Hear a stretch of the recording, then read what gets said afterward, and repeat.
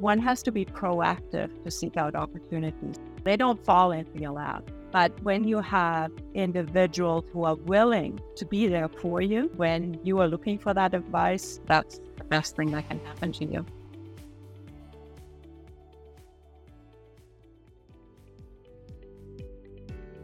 Welcome back to NGB Ideas, a podcast about the personal journey of leaders, innovators, and disruptors in Canada's life sciences community. Hi, I'm Jim Wilson. Thanks for joining us. The Canadian life sciences community has a long and growing list of servant leaders who are personable, incredibly talented, and driven to succeed. And our guest today is at the top of that list. Bettina Hamelin is President and CEO of Ontario Genomics, and her story is inspiring on many levels.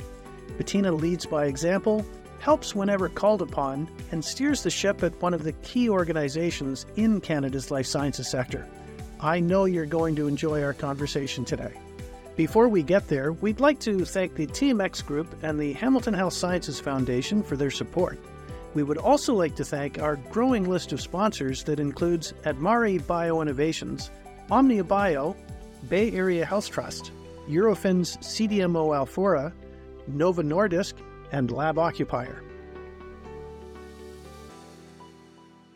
Bettina, thanks so much for taking the time to join us. Welcome to NGB Ideas. Thank you so much for having me, Jim. I look forward to our conversation.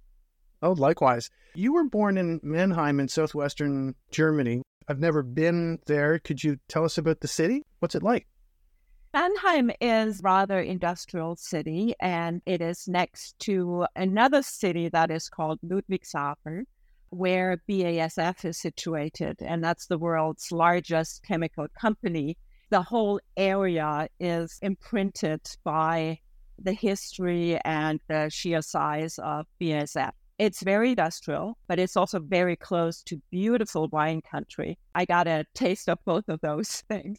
My wife's a big fan of Riesling. Did you live right in Mannheim, or were you in the suburbs? Definitely grew up in the suburbs. I grew up in a small town called Frankenthal, which was the sleeping city to folks working at BASF. My father was a chemist at BASF. We lived close, but not directly in the city. I read that both of your parents were chemists, correct? That is correct. Was your mother also employed as a chemist? This was a completely different time. Women at the time, if they could go to university and get an advanced degree, that was a major accomplishment. But they would do it without any hopes to be hired by a company. BASF at the time did not hire women, other than secretaries, but not into chemistry, physics, engineering, etc. I'm sure some of our younger listeners just went, pardon? What decade was this? This would have been in the 50s and 60s. My parents got married in 1959, and my dad would have started working in that year or perhaps the year before. The industry that you have made a career in did not welcome women at that time. Regardless, I was raised without consciousness about that. It was just the way. Mom stayed at home, dad's work. I also read that your mother conducted chemistry experiments in your house. She transferred her curiosity and her desire to experiment to the kitchen. She was a wonderful cook.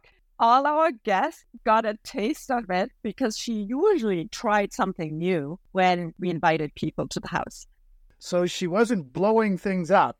No, she wasn't blowing things up. Common sense always prevailed in the end. While she enjoyed that, I know in hindsight how hard it was for her to not be able to have a career. I'm so sorry to hear that. I also read that when you were growing up, the interests in your household were science, culture, history, and music. It sounds like your home was a very interesting environment. It was definitely an intellectual type childhood. My dad, he always brought home really interesting science-related books that he would access through the BASF library. He would bring home these kits of physics and chemistry experiments. And our Sunday afternoon was sit down with Dad, who led us through these experiments in a very professorial manner. I have fantastic memories of building a real functioning little steam engine. Really? Yeah, that was just a lot of fun. Were your grandparents living nearby? They were a short car drive away, and my grandparents had a big influence. My grandfather came from a dynasty of teachers. This is like early 20th century for the younger listeners of this podcast. He would be the teacher in a small town. He would teach all grades from grade 1 to grade 13. And he would be expected to play the organ in church on Sunday and conduct the choir. I have these memories of him being at the organ, and he would pedal with his feet and he would play the violin to accompany the choir. And my grandmother was an incredible pianist. Memories I have is where my grandparents sit at the piano and they play with 4 hands on the same piano. Incredible music. That's really where I started to insist. I was little. I was 4 or 5 years old. I wanted to play the piano and I wanted to play the violin. And first, my dad was sighing because it's like this extra thing to do, but I insisted and I never regretted it. What instruments did you play and do you play? Violin is my main instrument. I also play the viola. I play piano, recorder, all sizes, the flute, and I've tried trumpet and all kinds of things. But those were the instruments that I played. I read that while you were doing your postdoctoral fellowship at the University of Kentucky, you were first violinist with the Lexington Philharmonic Orchestra. Is that true?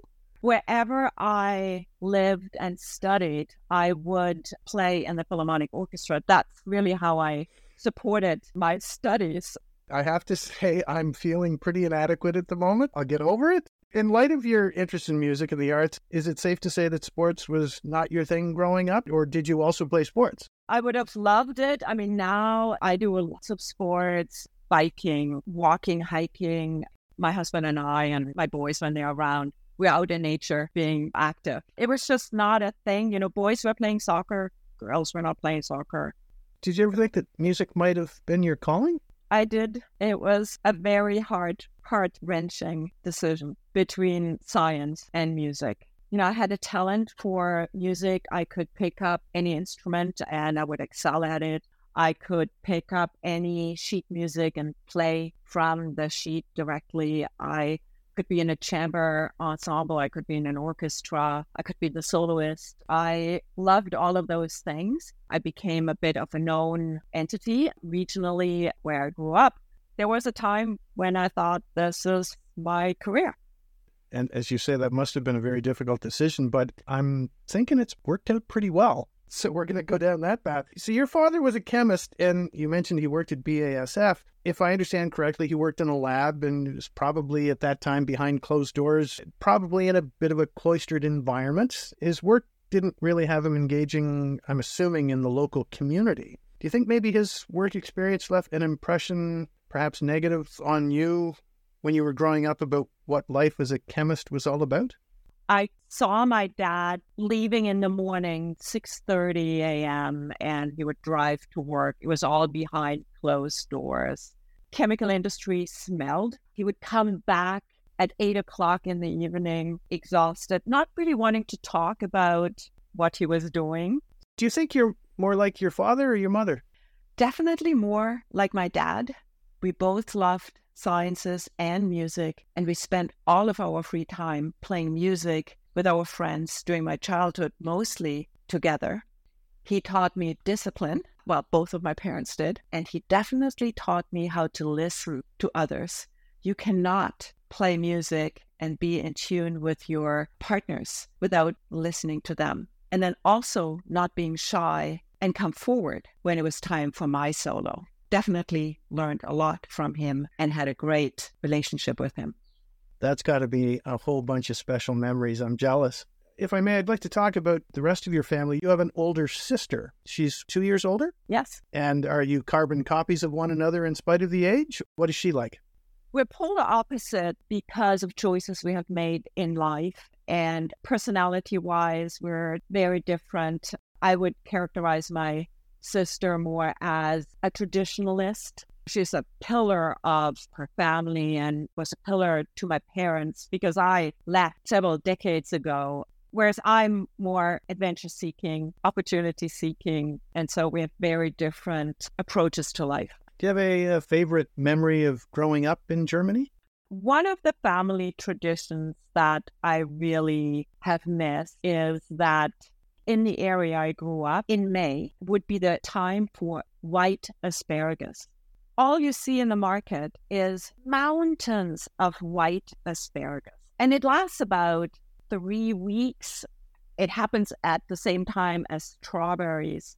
One of my memories is when the whole family got together and it would rotate between different family members. The meal would be a mountain of white asparagus with pancakes and ham and lots of butter. And then a strawberry cake was a dessert. Just have wonderful memories about the family coming together and everybody in the kitchen peeling. Well, everybody, all the girls in the kitchen peeling.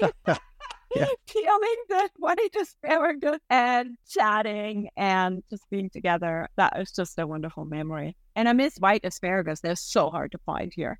If I see it, I'll let you know. Having never lived in Germany myself, I'm not familiar with the school system, but I assume it's similar to what we have in Canada with elementary school and high school. And I'm wondering what high school was like for you growing up. I'm just guessing that you were one of those kids that focused on grades. Good guess. High school was interesting. I was actually the first year where the class was mixed. So elementary school, we were in the same school, but boys on one side, girls on the other side. I'm also a baby boomer. There were 50 or 60 kids. But when we went to high school, now the classroom was mixed. That was very interesting because I'm a teenager and I loved school. I was quite academically driven. I was not number one. I was the number 2 student in the entire house. It was a big high school. I'm so curiosity driven, and it wasn't particularly hard for me. So it sounds like high school was a period of your life that you look back on fondly. It was a really great time, great friendships. I still am in touch with my very best friend. The tough thing at the end was, what am I going to do? There was this expectations of the university, study, we get degrees. And I'm like, I love playing the violin. So it was really hard at the end because I didn't quite know what to do with myself. I get that languages and science and math and music were mainstays in your household. I read that in high school you were not a fan of physics. What about physics rubbed you the wrong way, Bettina?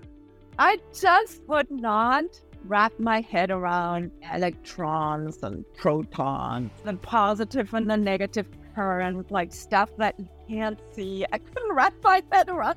There's an irony in that statement, and I'm not going there. Was English spoken in your household when you were growing up, or was it just German? It was just German. The German high school system is different to the North American, or at least what I've seen my boys in part of their school in Quebec and then part of their school in BC. There was a lot more emphasis on languages. I had English in grade 5, French in grade 7, Latin and Greek in grade 8. And that was just part of the curriculum. It gave me the basis that then allowed me to learn the language faster when I came to the United States and to Quebec later on. Hi, Jim here. Before we get back to the show, we want to remind our listeners this podcast is part of Next Great Big Ideas, Canada's Life Sciences Innovation Summit. This is an in-person event that is taking place at the Hamelin Convention Centre on the first Monday in October. If you want to meet today's leaders, innovators, and disruptors in Canada's life sciences community and hear what they're doing and where they think we're heading, this is an event you should consider attending. For more details and to purchase tickets, please go to nextgreatbigideas.com.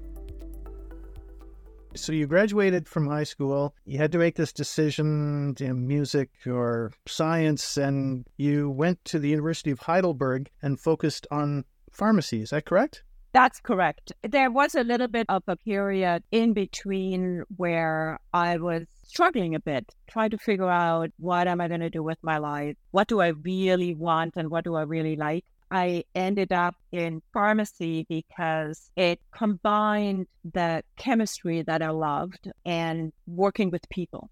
That was the image that I had of pharmacy. And back then, there was no internet. The knowledge about career choices and what that might represent came from your parents, from your family. We didn't have career advisors in school. Like, that didn't exist. Or you went to the library and you tried to find a book about what does a pharmacist do?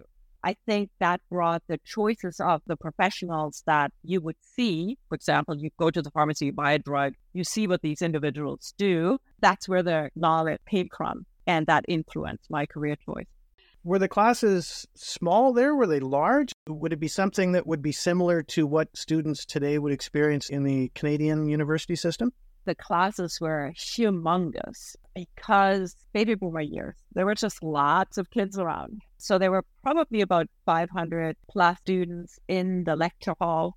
The professor was way down there, and then about maybe 70 to 100 kids, depending on the year, would actually make it into the lab. And you had to be in the lab to make it through the semester. It was competitive. And of course, I was always striving to get into the lab. And it was tough, but I also have great memories. Everybody is struggling and everybody is stressed out. And you end up with this group of highly motivated students that you study with and work with and then go through the system together with. But the whole culture of learning was very different. Year one was organic chemistry. I remember this humongous book on organic chemistry. And basically the message is last day of the semester, there's going to be an exam and you have to know this book. There were no class notes. There was no scoping of read pages 350 to 400. So it's very different learning, but it really sharpened my reading skills, my learning skills, the skills to decide what's important, what's not important. Working in a team of people, you have to support each other. Somebody reads page 350 to 400, somebody else reads 400 to 450, and then you teach each other. You obtained a scholarship that allowed you to leave the University of Heidelberg and attend the College of Pharmacy at the University of Kentucky in Lexington. Could you tell us about how that came about and what that experience was like? Heidelberg had partner universities around the world. At the time, I had fallen madly in love with this American young man. I thought it was all academic. Okay, the truth comes out. And he had worked in Germany for a couple of years, and he went back home after that, and home was Cincinnati. So I tried to figure out, how am I going to visit him? I love this. It turned out that Heidelberg had this partnership with two universities in the U.S., University of Kentucky in Lexington and UCSF. And I applied for the scholarship. Of course, I got both. And you looked at the map. Went to the library, got an atlas, looked at the map. Where is Kentucky? So it's all based on the academics. I understand completely. Indeed, this was much more of a hard decision than a rational decision. But fortunately, it turned out that the University of Kentucky was one of the top 3 pharmacy schools in the U.S. And that boded well for my career overall. So you got through university. I'm hopeful that was a good experience. It sounds like that relationship didn't go down the path that you perhaps were hoping to see at the time, and you ended up getting a degree. I finally ended up getting a degree, but I also got a scholarship in music at the University of Kentucky. Wow. It allowed me to continue to study the violin and play in the Philharmonics while I was getting my pharmacy degree. In 1986, you started a Doctor of Pharmacy degree at the University of Kentucky, and you graduated in 1990 and stayed on to complete a postdoctoral fellowship in pharmacokinetics and pharmacogenetics. And I'm going to pause for a second here, Bettina, because I am absolutely unfamiliar with those fields of study. So I'd appreciate you taking a moment to explain to our listeners, but mostly to me, what it's about. Pharmacokinetics is really all about the science of how our body deals with, absorbs, distributes, biotransforms, and eliminates drugs. This is generally happening via transporters or enzymes in the kidneys and the liver. And some people do not have the genes that code for the enzymes that are essential for the biotransformation of drugs. And that is what pharmacogenomics is really all about. And that really became the focus of my research at the university. Thank you for that. I appreciate it. I mentioned earlier that you were the first violinist with the Lexington Philharmonic Orchestra, and you're doing this postdoctoral fellowship. You're first violinist, and the thought that comes to my mind, or rather the question is, where do you get your drive? I think also my parents were very motivated, and my dad had an incredible drive because he was also doing all those things. We just have a lot of energy. While you were at the University of Kentucky, you were also part of the International Student Club. What was that club about? That was really a grounds-up initiative from international students at the University of Kentucky to get together and support each other. You have to imagine that you come from Germany to Kentucky. It's a culture shock. It's also learning a new culture shock. So the club was really about supporting each other, and we have made some incredible friendships. Speaking of culture shocks, I have to admit there's a narrative that's going on in my mind where you grew up playing the violin in Germany, and due respect to Kentucky, I'm sure the Philharmonic is a fabulous orchestra, and it's a great cosmopolitan city, Lexington, but I can't help but think you were playing the violin in Germany and playing the fiddle in Kentucky. And I was. And that's a completely unfair, stereotyped comment, and I apologize for it. I actually played the fiddle. We would go into bars with friends, and they played the guitar, I played the fiddle. If you're for hire, I've absolutely got a gig for you. Before we leave the University of Kentucky, something else happened while you were there. You met somebody who wasn't from Cincinnati. He was from Montreal, and guess where I ended up? I met my now husband there. And what's his name? His name is Richard Hamelin. Was he in the same program, or was he in the same orchestra? No, he was not in the orchestra, although he met me through a music thing. He was in the Faculty of Agriculture. He got his PhD in plant pathology at the University of Kentucky. You finished your postdoc in 1992, and I guess it was about this time that you got your first job in academia at the University of Texas in Austin. Could you tell us how that came about?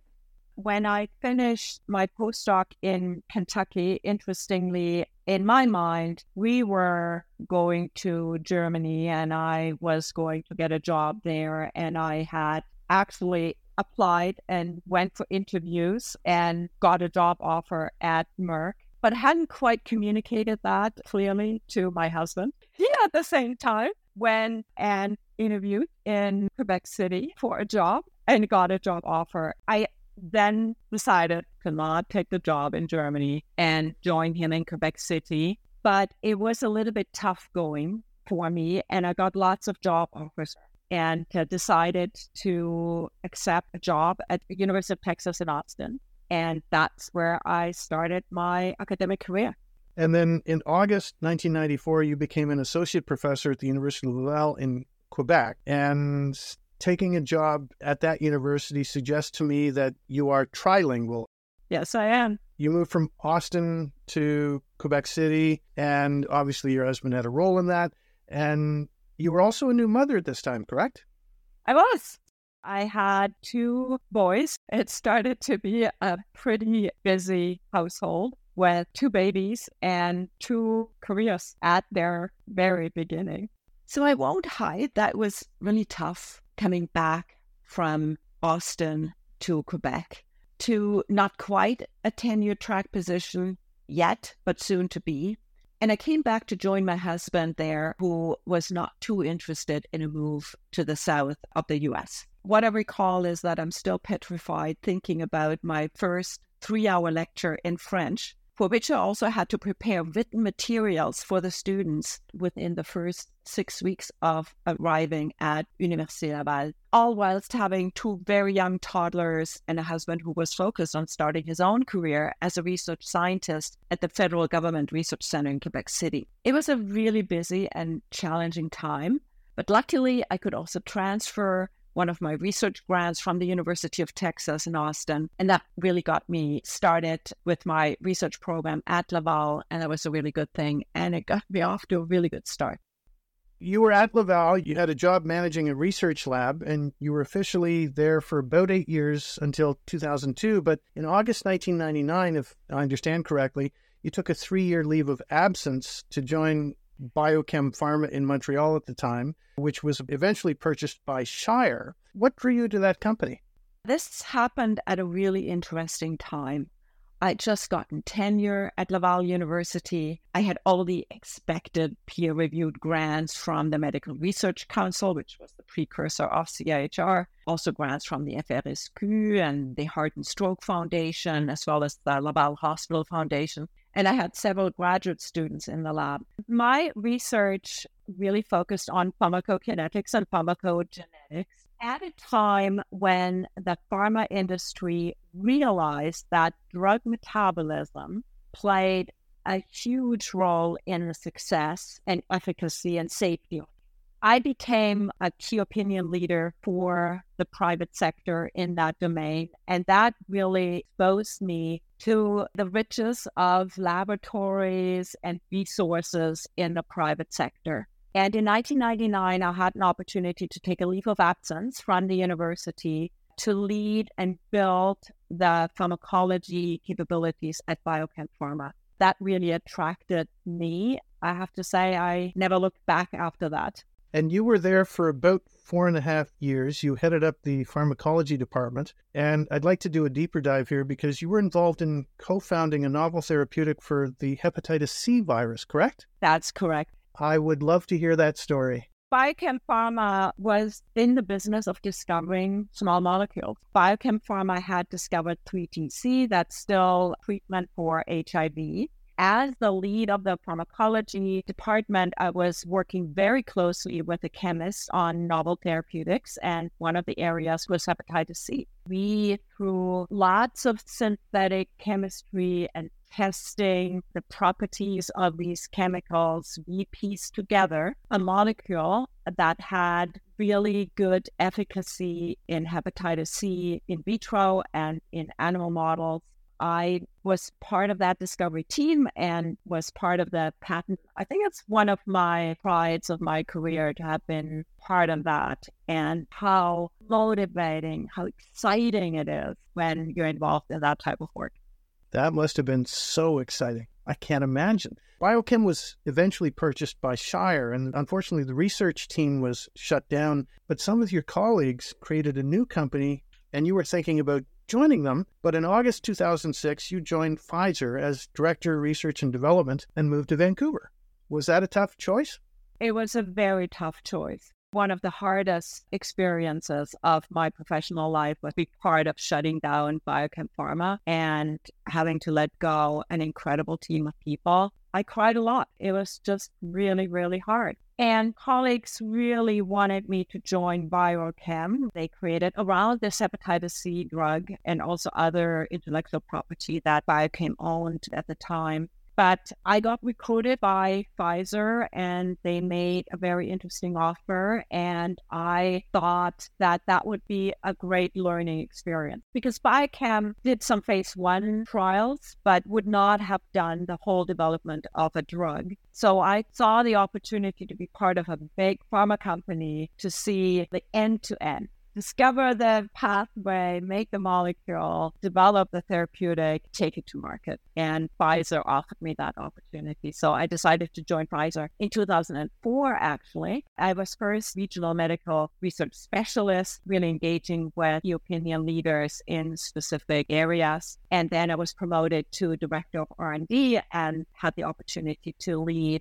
R&D in Western Canada. And that's when we moved the family to Vancouver. You eventually became Pfizer's Canadian medical lead in vaccines, which brought you back to Montreal. Lots of movement in my life and my family. It was a very interesting time of bringing Prevnar to the market in Canada and being part of a large international team. The head of the vaccines team was in Argentina and in the US. So the team was Canada and Central and South America. I've never been part of a more fun team. All these South Americans speaking Spanish, and I was on the verge of understanding their jokes. I'm going to backtrack for a moment and go back to Vancouver, because when you were there, you pursued an executive MBA at the University of British Columbia, and that degree was focused on healthcare. And I'm wondering what drew you down that path? In my various roles at Pfizer, I had the opportunity to bring very diverse groups of people together to undertake projects together. And, I'm talking about government, academia, some not-for-profit, some small companies, but also players in the healthcare system. I learned a lot from these interactions, but I also learned that there is so much I don't understand. And I've always had this drive to learn. And back then, I had just come back from spending a year with Pfizer Germany, being medical director, saw the European healthcare system and how the pharmaceutical industry engages. I just wanted to learn more about management, leadership, healthcare, engaging with unions, and all the things that one learns in an MBA. So it was a fantastic learning experience, and I'm forever grateful that Pfizer supported me in doing that. Was there a goal, either conscious or subconscious in your mind, about perhaps stepping further up the corporate ladder at that time?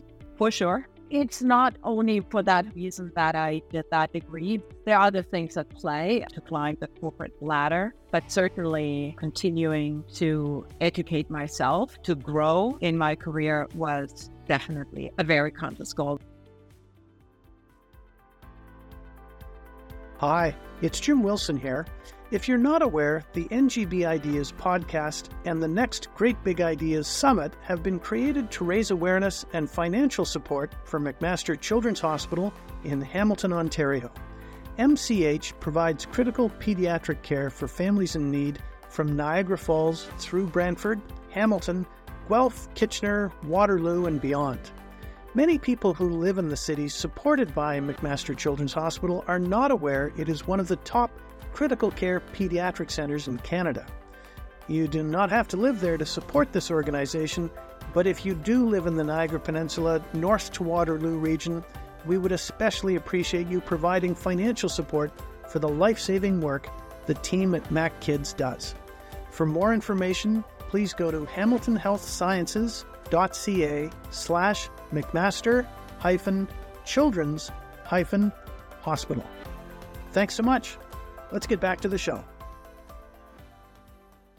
The pharmaceutical industry has been central to your career, and the industry has provided opportunities for growth and leadership. And I understand someone in particular at Pfizer played a significant role in helping shape your career path. Could you tell us about that person? This was our head of clinical research, Dr. Bernard Prigent, a wonderful leader, very generous, very knowledgeable. He looked out for his team, really provided me with lots of growth opportunities. And what I appreciated so much about Bernard is that he really understood different qualities and different personalities on his team. He understood that to keep me on the team, he needed to give me opportunities, and he did that. We had a wonderful relationship. I would have not had the growth I had at Pfizer without his support. It's wonderful when you have those opportunities presented and to be able to learn under mentors like that. I've had a similar experience in my sales career, and it's so important for the younger listeners who may be tuning into this podcast. I think the message there is be open to seeking advice and don't be shy about saying at times, I don't get it. Can you help me understand? If they're not willing to help you understand, probably not where you want to be. Absolutely. And it's a two-way street. One has to be proactive to seek out opportunities. They don't fall into your lap. But when you have individuals who are willing to be there for you when you are looking for that advice, that's the best thing that can happen to you.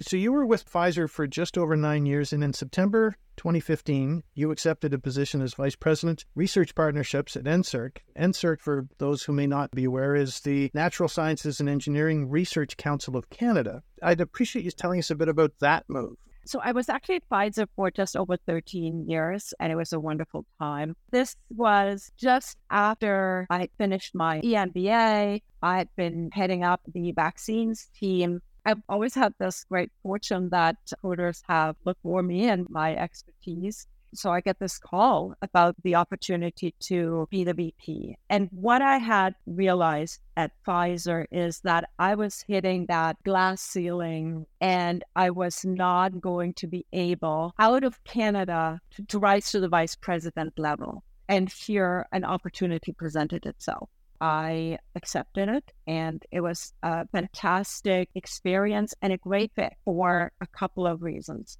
One was that the scope of responsibility at NSERC was industry academic partnership, and that was really right up my alley. The other component was that it allowed me to look beyond health. What are other applications of science and chemistry in other areas, and being able to engage with extraordinary, very practical engineers on one side and the astrophysicists on the other end of the spectrum was just a really great experience and learning opportunity for me. And a very high-profile opportunity. It was pretty high profile.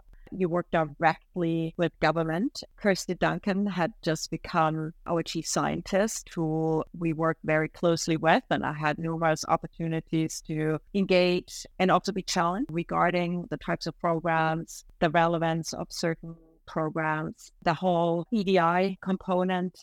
In the natural sciences, there's a dominance of men in many of those areas. I also had this incredible advisory committee where I saw really powerful, smart women leaders.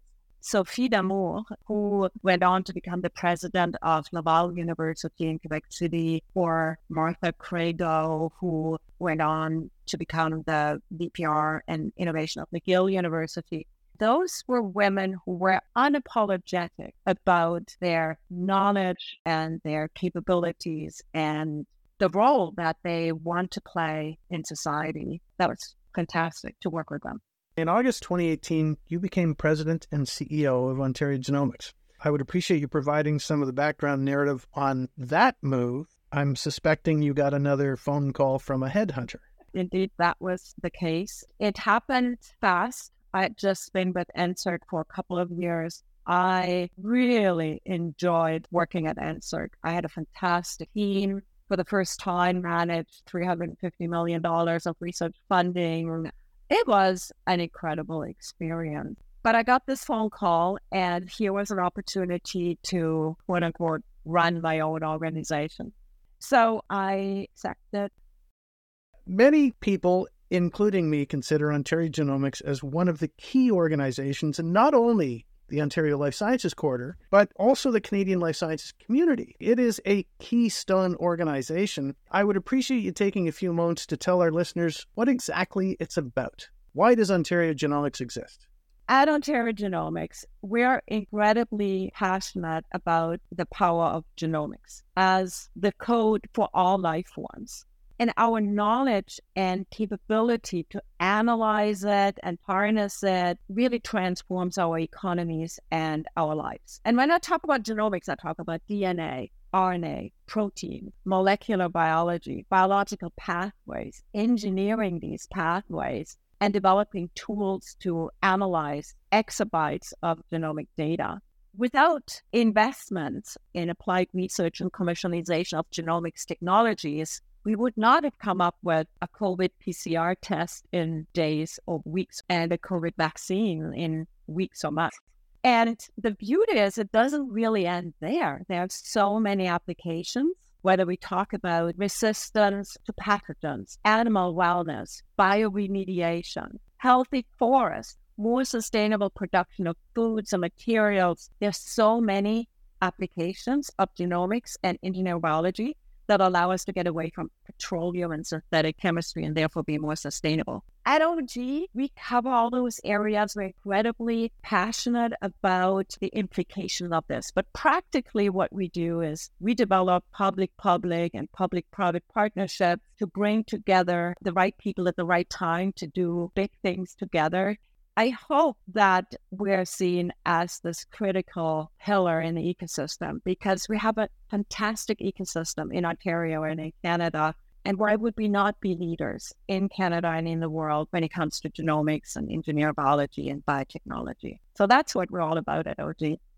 Thank you for that. You're funded by the Ontario government and by Genome Canada, and you're part of what is called the Canadian Genomics Enterprise, which includes 6 like-minded and similarly named organizations across the country. There's one in the Atlantic provinces, another in Quebec, of course you, and one in the prairies, a 4th in Alberta, and 6th in British Columbia. What is the relationship between or amongst these organizations?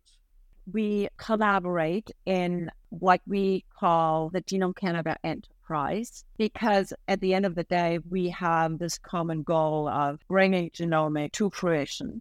We work together on certain programs, but we also are independent and individual organizations. Each organization has a CEO. We all have boards of directors.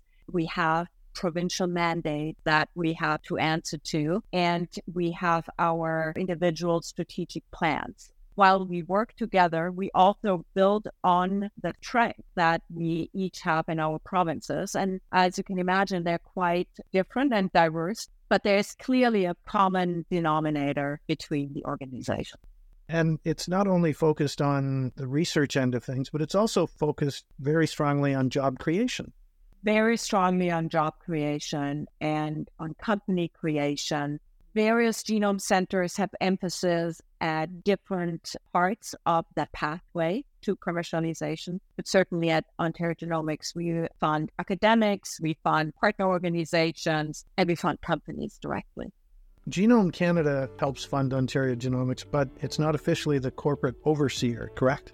It is not the corporate overseer. In fact, a minority of our operational funding comes from Genome Canada, but Genome Canada funds projects and programs that we help implement and for which we position Ontario teams and companies so that they can be successful. I should mention that we have this partnership with Genome Canada for project funding, but we also have partnership with AFC, for example. AFC funds us to develop a waste upcycling consortium, and we have a partnership with FedDef. FedDef funds a program that's called BioCreate that supports companies in genomics and engineering biology directly.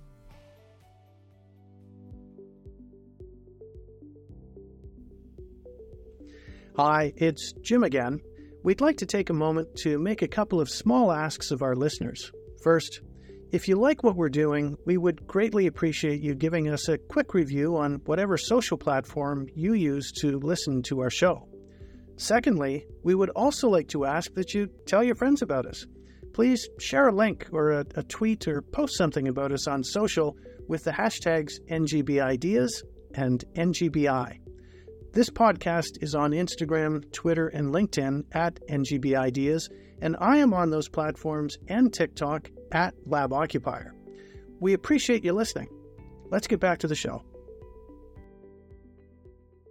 This is, in my mind, the next industrial revolution. There's a lot of newspaper articles these days about battery plants and the automotive industry, which has been the backbone for the Ontario economy for the last 100 years. But I would bet every dollar I have that the next 100 years is going to be focused on life sciences. I love hearing that, Jim. Thank you for saying that. I think the bio revolution is real. It is happening. The Biden administration and also Horizon Europe, as examples, are investing significantly, and I talk about billions of dollars in biotechnology, not only in life sciences as in health life sciences, but in life sciences across that includes foods and agriculture and materials, bioproduct at large. What baffles me sometimes is that everyone seems to understand that AI is impacting our economy and it's changing the economy and it's changing jobs.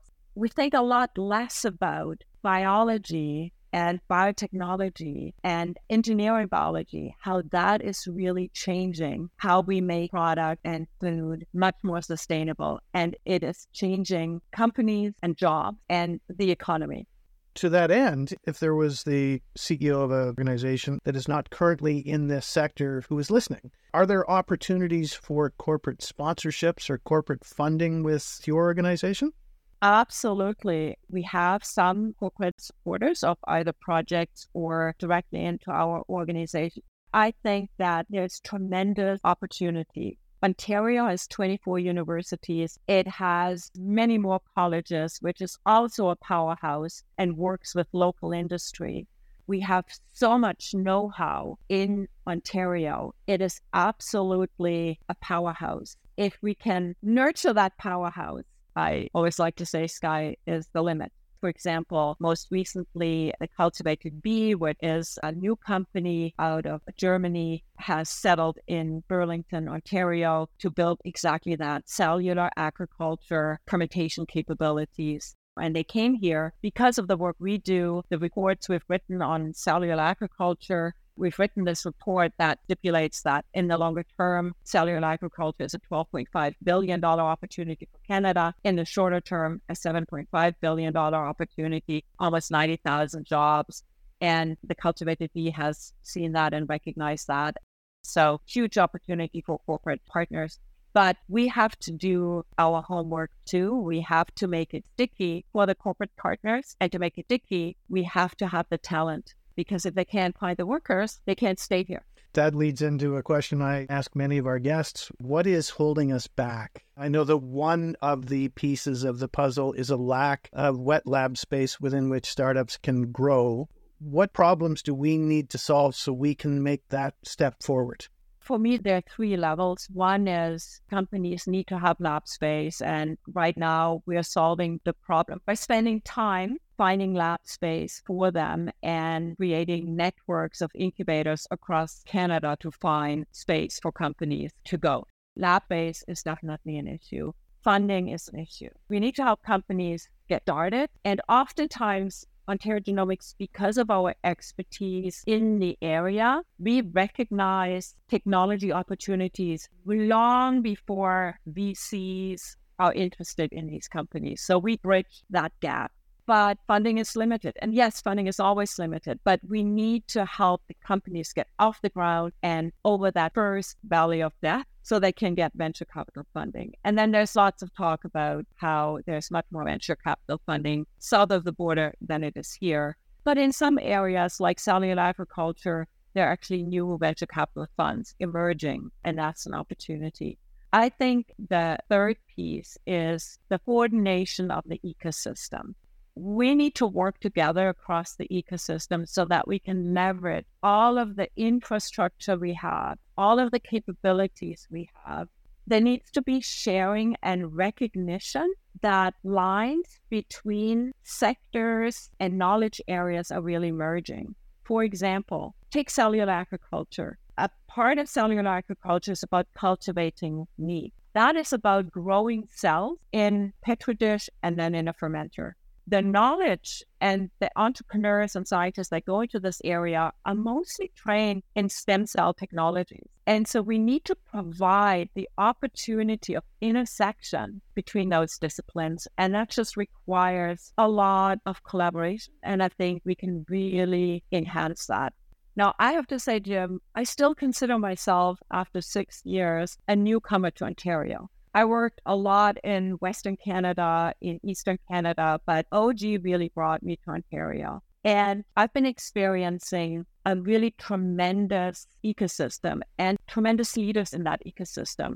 We're coming more and more together. So I've never been more hopeful that we can enhance the collaboration. But to me, that is a key part, because what the companies are telling me is what attracts them to a certain place is funding, is lab space, but it's the buzz in the ecosystem. It's the mentorship. It's the legal support. It's the business support. It's all of that. And I think we have it all in the ecosystem.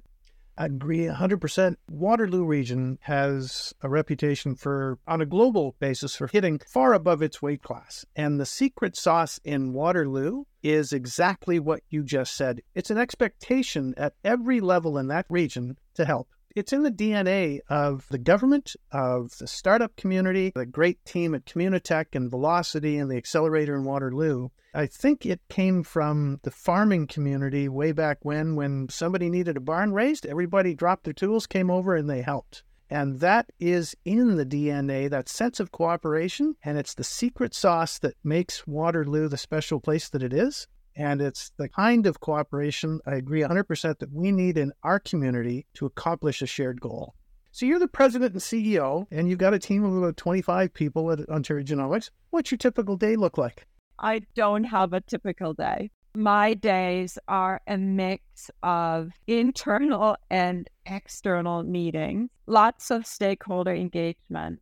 I love sitting in conversations with project teams and with companies to hear the exciting new science and what the industry really needs, these kinds of conversations. There's finance stuff and things that CEOs deal with. But after 6 years, I'm really thinking about, I need to have typical days, but I don't have them. That'd take the fun out of it. So you grew up in Germany, you went to school in the U.S., you've worked and or lived in Quebec, Vancouver, Toronto. I think you worked in New York for a bit, and you've probably visited innumerable cities. You have physically moved homes more than a few times in your life, and two people I know who have experienced perhaps a similar path have told me that it changed them. One said it created a bit of a defense mechanism, and the other said it helped them become more outgoing. Do you think your moves have had a similar effect on you and or your family? I would say that the moves have made me who I am today.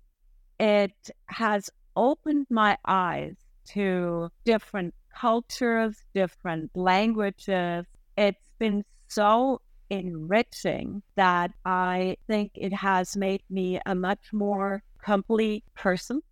And I'm quite proud of that. Part of that is learning the language. To me, the tipping point to sort of say like, yeah, now I'm really comfortable in that language is when I understand the jokes.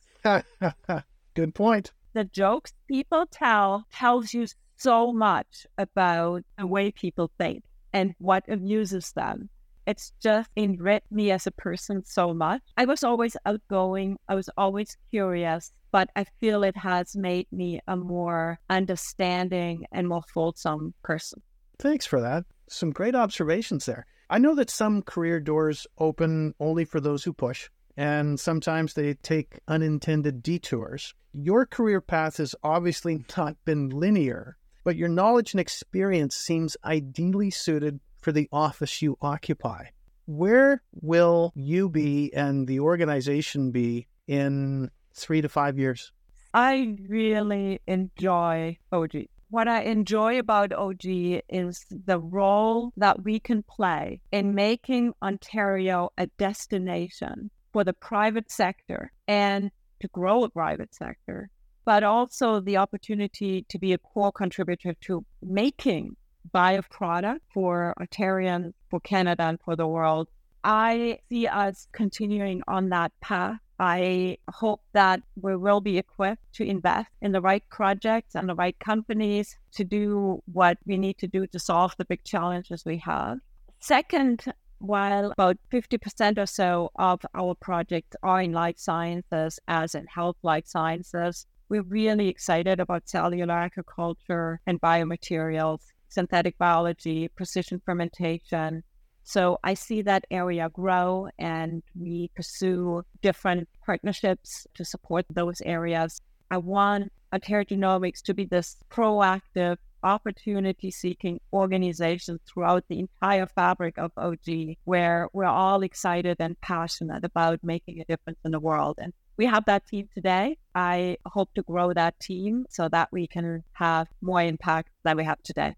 I'd like to ask something that I'm completely unqualified to discuss, and you mentioned something earlier that I'd like to go back to it. I read recently that about 70% of leaders in Canada's pharmaceutical sector are now women, which is great, but that was not the case as recently as 10 years ago. And as evidenced by your mother's experience, science was not only unwelcoming to women, it just wasn't a destination for women. For those young women who are about to graduate from university and maybe listening to this conversation, I'd appreciate your thoughts on what opportunities you see in this sector going forward for women.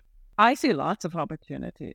As I said earlier, I grew up, and although my mom wasn't able to work as a chemist, it didn't really enter my consciousness, and I was raised in a way that I never questioned whether I'm capable or qualified to learn about science.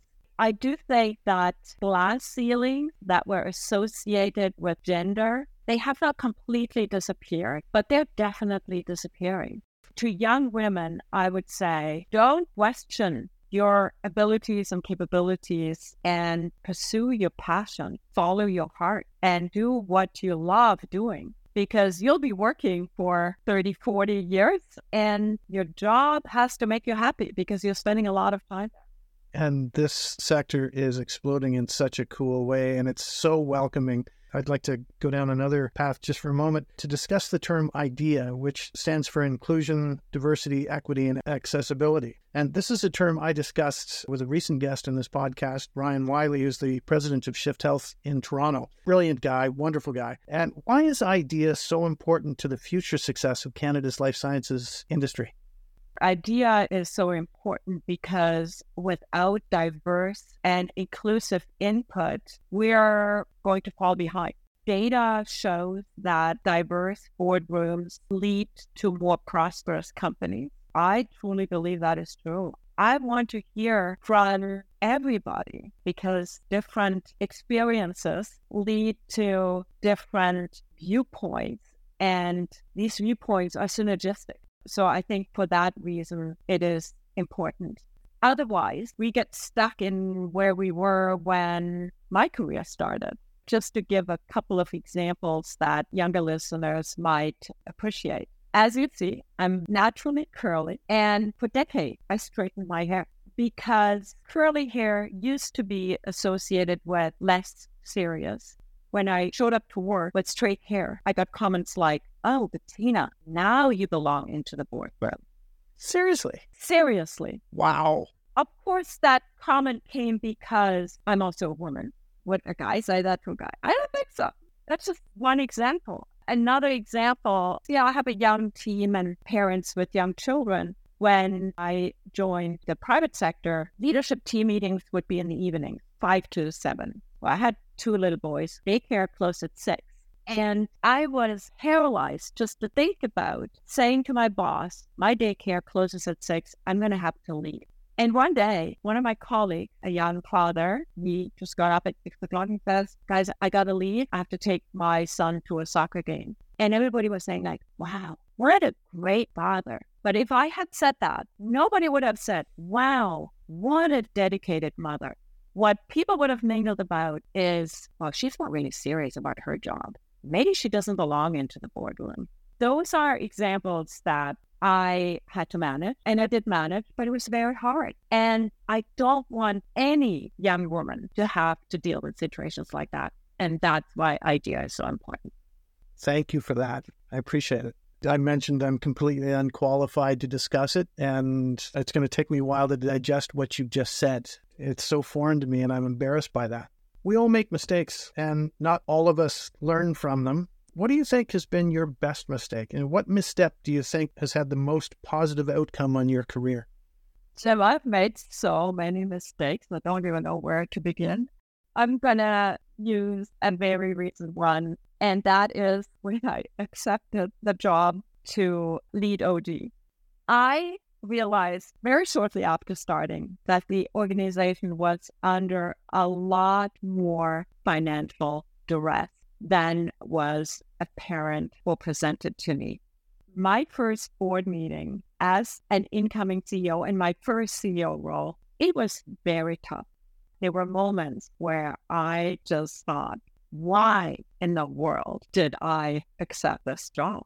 It's been my best mistake because I just love being the CEO of Ontario Genomics. And what kept me going was a team with infectious passion for what they were doing, an incredibly dedicated and engaged board of directors that had my back at every turn. And now we have turned the tide and OG is in a solid position. We get new funding from new partners. We lead initiatives like Canada's in Bio. We do great things. We find ways to upcycle waste with industry and academics. I mean, we do so many incredible things, and I have this incredible team. Today, I don't question, but there were moments when I did. Can you recall what the best career advice has been that comes to mind? Something that I think back to often is advice I got from my supervisor when I did my postdoc in Kentucky, because I was always discussing with him, should I go to industry? Should I go into academia? Should I pursue music? His advice was always, well, Bettina, whatever you do, you'll do well. But keep in mind that any job, any career choice you make, 10% is what you thought it was, and 90% is politics. And I think a lot about that. And I think that 90% politics, the networking, it's the teamworking, it's the unexpected things. But I think you had a point. That's very good advice. You're in a high-pressure job. I know that you hike. What do you do to blow off steam? Is it put on your hiking boots and you go to the West Coast Trail, or what do you do? When I have time to do that, yes, I do that. I'd say I jump on my bike and I ride down on Lakefront Trail and I go as far as I have time for, and I come back, and that's really good for me. I put on my headphones. I'm a podcast junkie. We all have a bucket list. May I ask what is on yours?